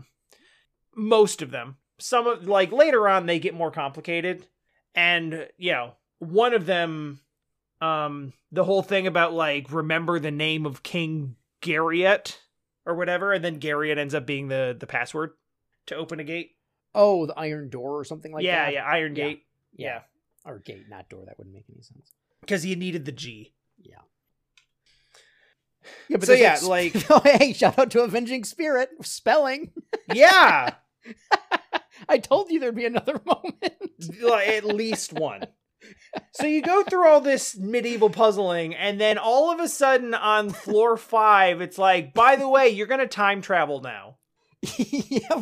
Yep. So then you go through a bunch of little mini levels. Like the entire 5th floor is just a bunch of mini levels that have you going to like what certainly appears to be like World War II France. Yeah. And there's dudes like, with mortars. There's like, you go to Japan because there's ninjas, and then there's music, like I love the ninja music. There's like a Wild West bit. Yeah, of course. And yeah, I remember you walked into one of your like, there's cows here. What is going on? And like what there's one of them is literally just like a cyberspace. Yeah, it's just a black. It's basically it kind of looks like the old Tron movie sort of design. Yeah. Like the 80s depiction of the metaverse with like the grid lines everywhere. Yes, yeah, of course they'd have grid lines. How else could you get around? And there's at least there's an ice one. There's an ice world. Yep. What are we missing? Oh, there's a zombie future.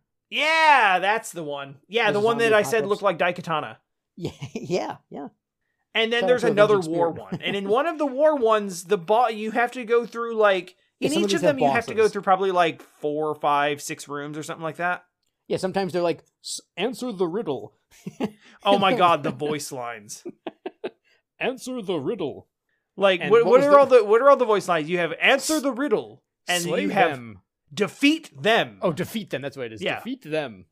Is like it answer the riddle, defeat them? Is there another one? I feel like there's one more. There definitely is, but I can't remember it.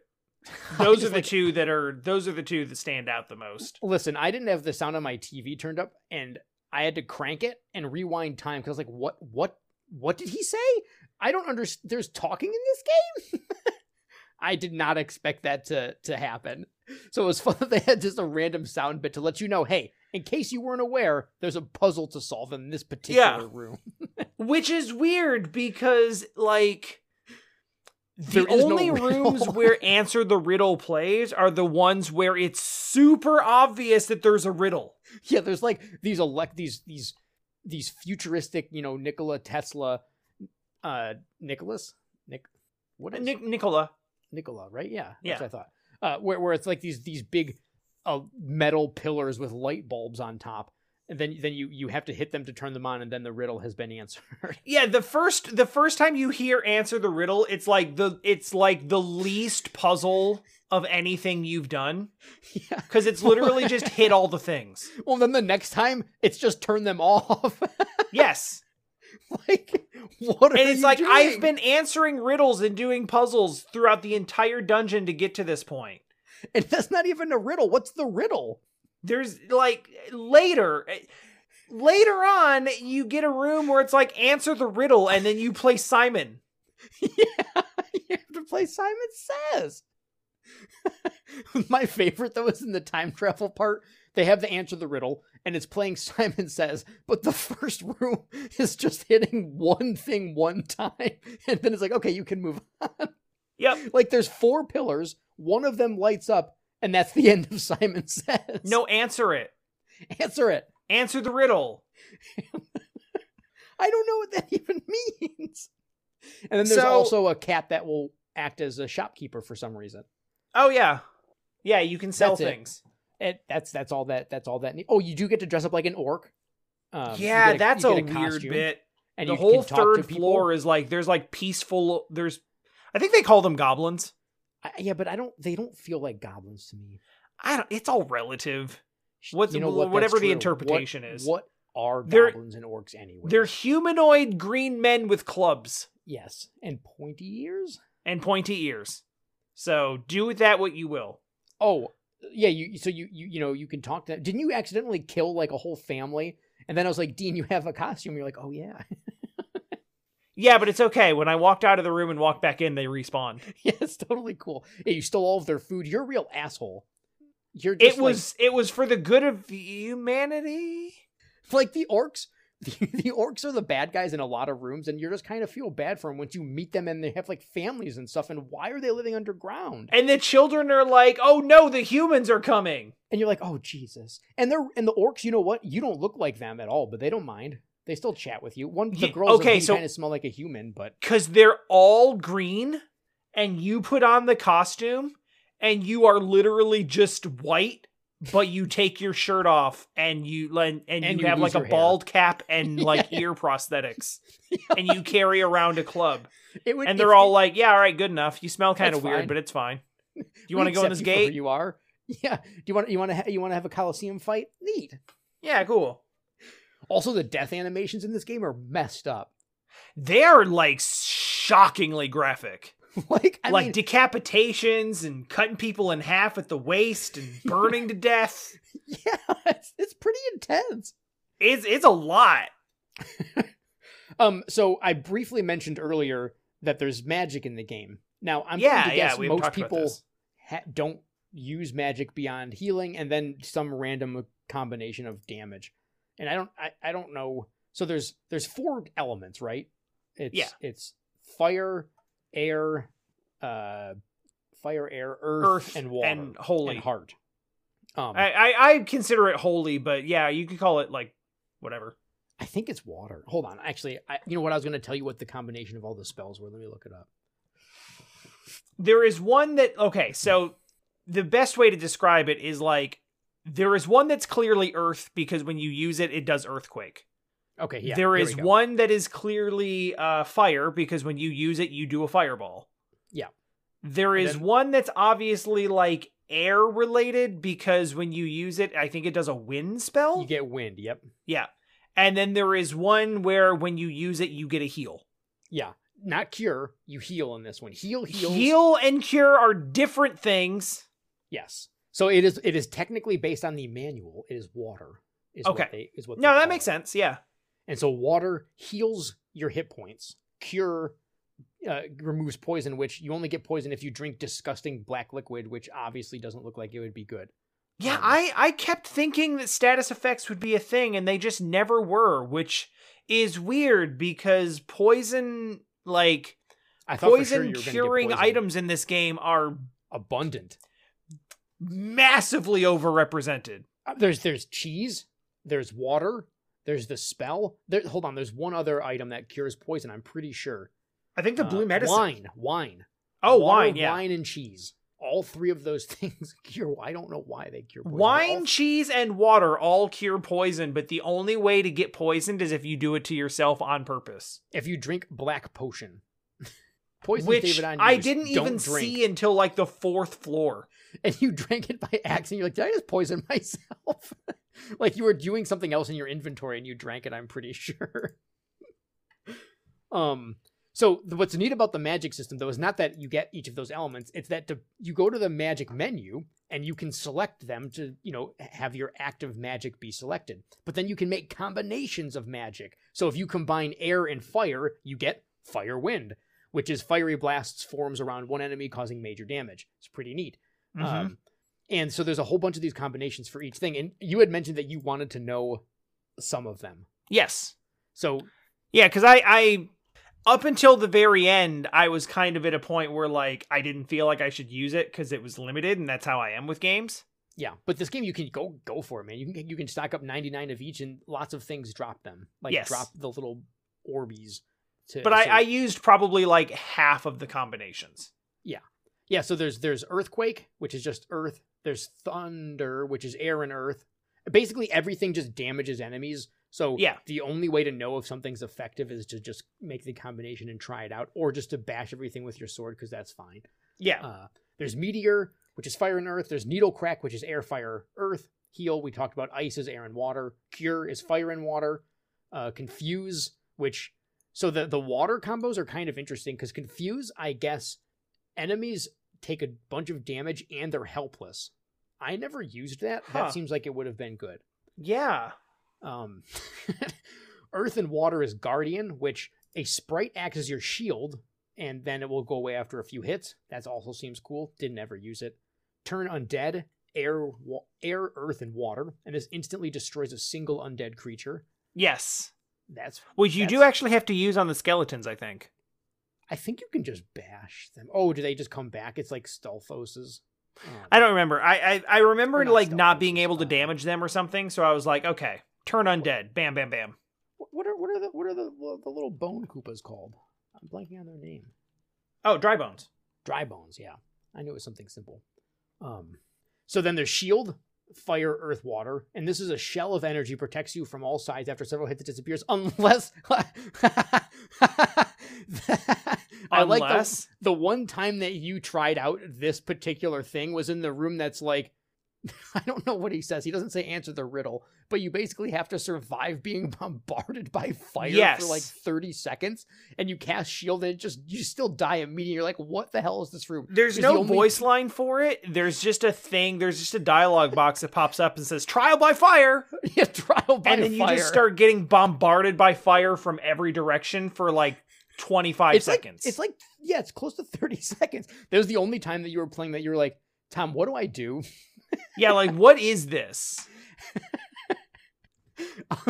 And the solution was climb on the pillar, use geometry to your advantage, and still get hit by most of the things. Just jump honestly, as much as you can. Just jump a bunch. Just keep jumping.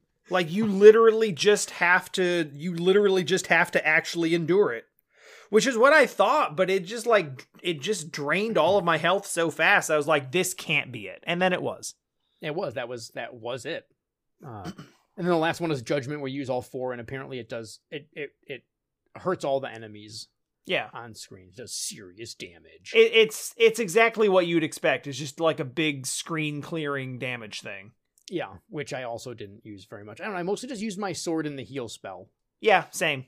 And then it wasn't until you start getting like tons and tons of stuff, tons and tons of heals from like every element later on in the game, where it's like, oh yeah, okay, I can do this. Yeah. And it's pretty neat. Like the map, there's the warp room, which you guessed right away. There's a fountain that heals you, and then there's a save room, and they're fairly generous with where they're placed.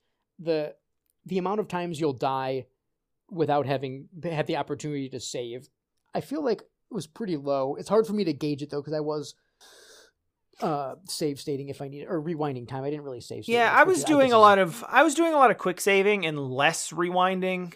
Yeah. I mostly did rewinding on puzzles, although some of it was just really bad combat stuff too.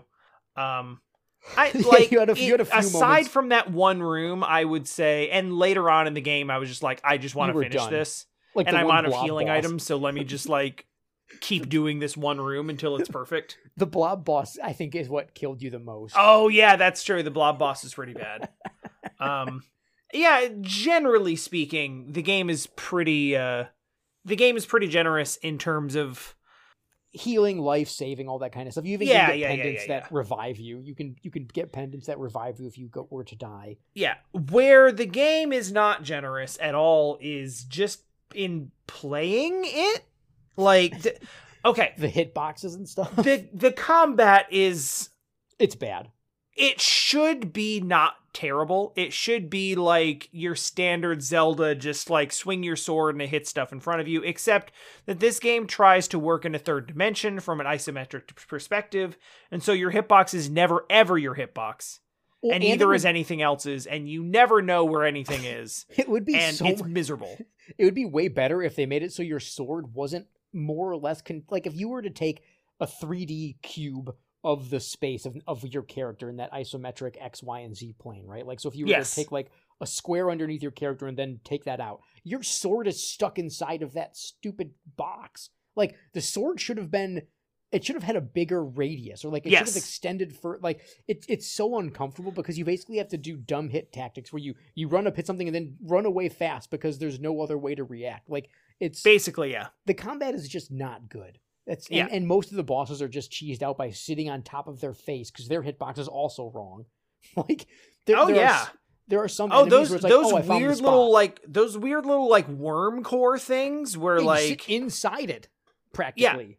Yeah, you'd like it just kind of like shoots out one of those little ball worms out of one of the sides. It's like you just kind of have to randomly pick a spot.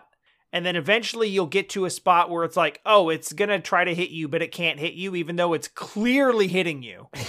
Yes. Like, visually, it's clearly hitting you. But just stand there and hit it, because the hitbox says no. It's fine. Yep. And then there's an equipment progression system that's question mark, but it's fine. You just get new armor, new sword, new gauntlet, and you equip them as they go. It's nothing fancy or special particularly. The buying stuff at the shop is just kind of funny because you have to actually stand on the item. Literally, there is no buy button. You have to jump up on the countertop and make physical contact with the item. You would think you could just walk up to it and press A, but no, that would be too simple. No, you have to touch it with your body. I will say that our boy David... Step on it. Yes, step on it. Our boy David, another one of those things that I've learned about that I didn't know was a thing until more recently. Anyways, our boy David does have a pretty intense win animation. Oh yeah, he does do a little stylish sword swing. And he's got a little pose. He's like he spins around and does like a pose and everything. He's like, "Yeah, I did it. Yeah, I killed this weird fly bug monster that heals to full if you touch its orb. That's fine."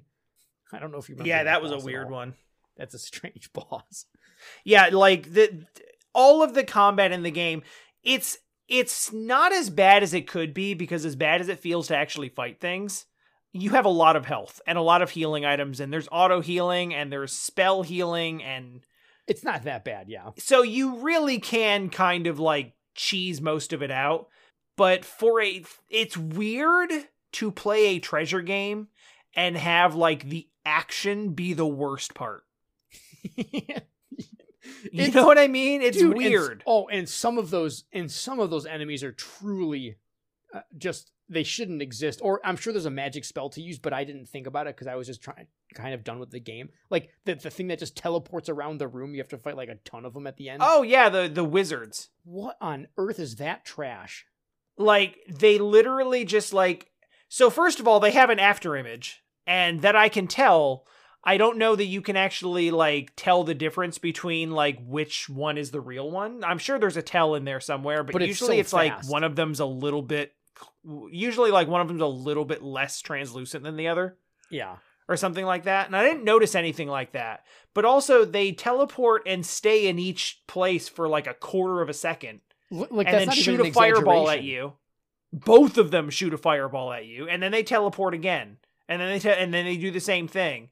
And they're basically just like hopping around the room, teleport fire, teleport fire, teleport fire. And then later in the game, they have the nerve to put like 4 of them in a room. It's to the point where they're so unfun to fight that the final boss is actually just a complete joke compared to that room. Oh, yeah. The final boss is so simple. Like, you just sit in his lap and beat on his head after. You just stand in his lap and just jump at his face and be like, slash, slash, slash, slash, we're done. He literally can't hit you. It's hilarious. Now, and I was like, that's got to be minutes. phase 1, right? And then you do the win animation, you get the victory music, which is the same as every other victory music, and then you just get the epilogue. After you cut his head off. Which is that you leave. How about the fact that, I will say, we didn't mention one thing about combat that is funny, is the dive attack. Oh, yeah. Which, because of weird hitboxes, is like the only one that actually is effective, because it just transforms your entire body into a hitbox. But it's particularly funny versus the final boss, because you wanted to jump slash the orb, but you kept dive tackling into it. You're like, no, stop. I still, to this, like, I have finished the game, and I still don't know why sometimes you do a jump slash and sometimes you do a dive tackle. I don't have a clue. They are the same inputs. It is jump and attack, and sometimes you jump and you slash and then you land on your feet, and sometimes you like dive like you're playing NFL Blitz. Yeah. You beat the game. I still don't know what the controls are. I think maybe it has to do with, maybe you press an arrow button with it. I don't know. I wasn't. I was completely neutral, just standing there. And in one hand, it did one thing, and in the other hand, it, like, the only thing I can think is, like, if it has to do with, like, distance to the target, where, like, if it sees something that's close to you, it'll be like, oh, you want to dive at that. And it's trying to be, like, contextual. Oh, maybe. That's the only thing I can think of. Otherwise, I could not figure it out at all. Maybe that's what it is. But it's fine. It's fine. Yeah, it's just kind of goofy.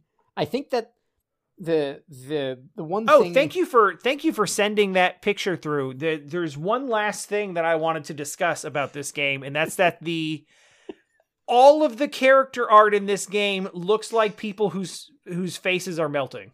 Yeah, I don't remember who said it, but it's like they're like WWE wrestlers way past their prime. Yeah. Yeah, no, it looks like you have like these, you can see they're clearly trying to go for like medieval realistic faces, which I kind of appreciate to some extent, but everyone looks like a leper. Yeah, well, the main character, they were trying to give like moody shading to half his face. Yeah, it just looks like he doesn't have an eyeball. It looks like he looks like a severe burn victim. Yeah, like it just melted the hell off. Like, it looks so dumb. Like, I will use the expression like, oh, he looks like he's melting to basically say like, oh, he looks ugly. But actually, like, no. There are people who look like they have been burned. And the main character is, he hasn't been, because his actual model does not look like that. Right, yeah. This is not some aesthetic they're going for.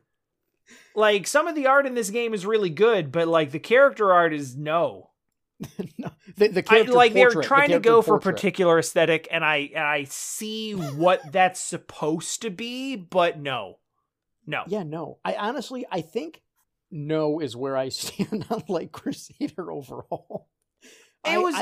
Generally speaking, it was a fun and interesting experience that I'm glad that I have and will never go back to again. That's what I mean, is that I'm happy to have played it, especially because it's one that I was kind of curious about, and I was, whatever. It was an enjoyable, I was not mad while playing it.